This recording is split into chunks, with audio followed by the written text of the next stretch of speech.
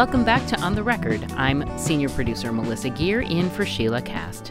Here's a Stoop story from Tammy Oni about systematically going after your dreams.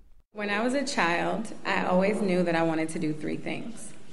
I wanted to write music, make movies, and design clothes. Now, as the daughter of African immigrants, you can imagine how excited they were when I came to them with this proposal. Ironically, creativity is in my DNA. When I was 5 years old, my father moved back to Nigeria to pursue his dreams of becoming an architect, leaving me and my mom in the U.S.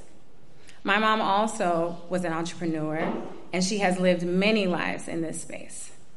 Her first business was owning a cleaning company, but she quit because she said people were just too dirty. Her second business was a travel agency where she helped people book international trips way before Expedia. And her third business was a transportation company where she helped people get back and forth to their medical appointments. Now, seeing this growing up, I definitely thought I had a great case as to why I should be able to pursue a creative life, doing things the way that I chose. And so I went to my mom and told her that I wanted to be an artist, and she simply told me that it was not possible because they don't make any money. I later found out she was right, but that's besides the point. And so, destined and determined to do things on my own and to prove to my mom that I could do the same things that she could, at 15 years old and 10 months, I went and got a job at the only place that would take me seriously, Taco Bell. After school, in the 10th grade, I would work the night shift from 7 to 10 p.m., and I really liked the fact that I was earning a little bit of money. And so the next year, I got my second job and decided that I would double between the two, working at Sears Outlet, where I would sell refurbished refrigerators, washers and dryers, and microwaves to anybody who would buy them for a little bit of commission. I had my first car note when I was 16 years old, and I thought that I was really getting an opportunity to become a new adult so that I could move into this creative life. But what I didn't realize is that I was probably doing things that I shouldn't have been. I really wanted to prove to my mom that I could do things on my own, and so when it was time for me to go to college, I couldn't wait to apply to FIT or Pratt or Berkeley, but my mom reminded me that if I really wanted to live a life where I was going to make something of myself, I had to actually pursue STEM.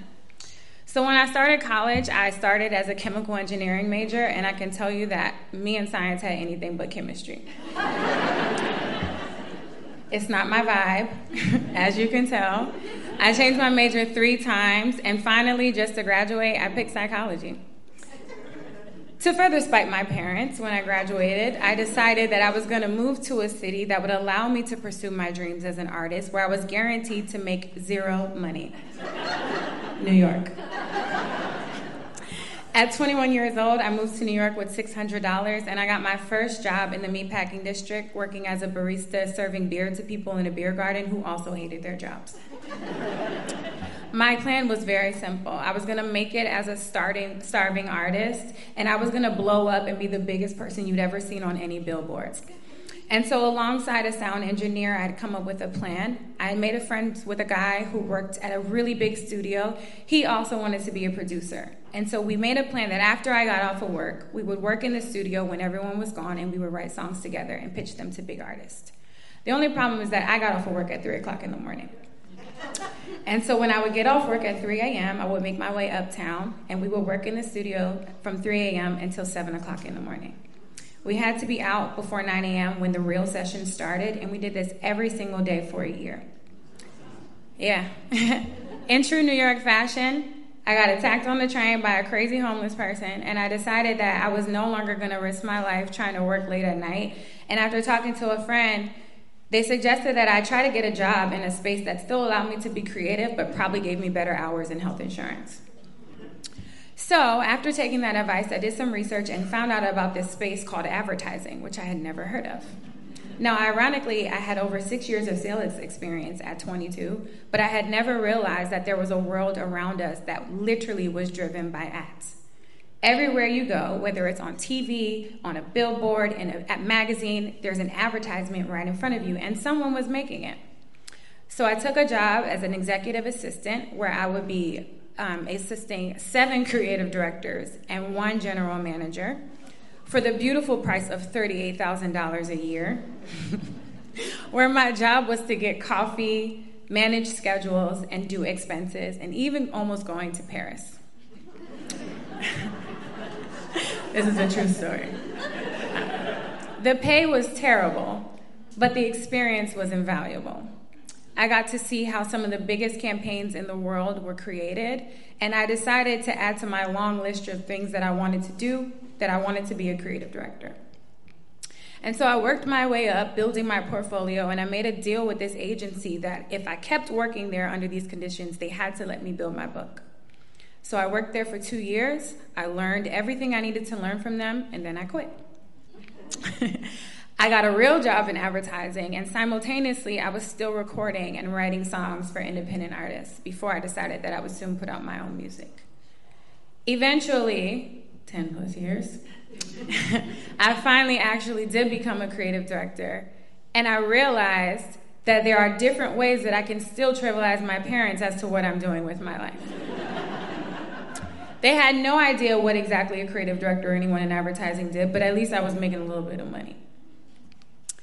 I realized also that in this path, I could still be creative and still be successful doing all the things that I wanted to do.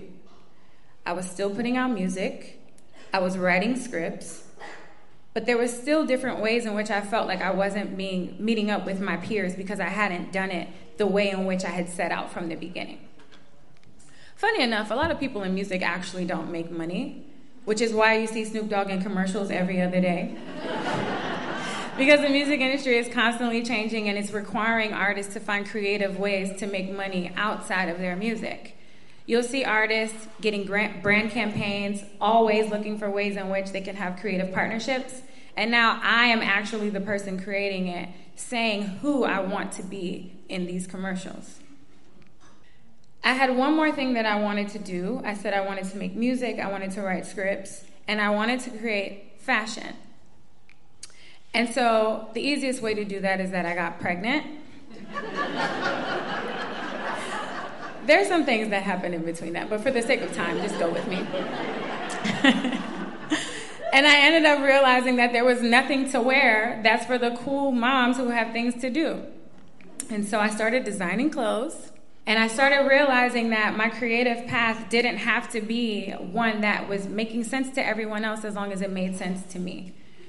I also realized that if your parents ask you to become a doctor, a lawyer, or an engineer, you don't have to do it, and you can actually be like me. But if you really want to make them happy, you can just marry one. That was a Stoop story from Tammy Oni about following your heart, even when it means not listening to your parents. We have more information about the Stoop Storytelling series, including upcoming live events and the Stoop podcast at the On the Record page at wypr.org. I'm Melissa Gear in for Sheila Cast. Glad you're with us on the record. Happy Groundhog Day.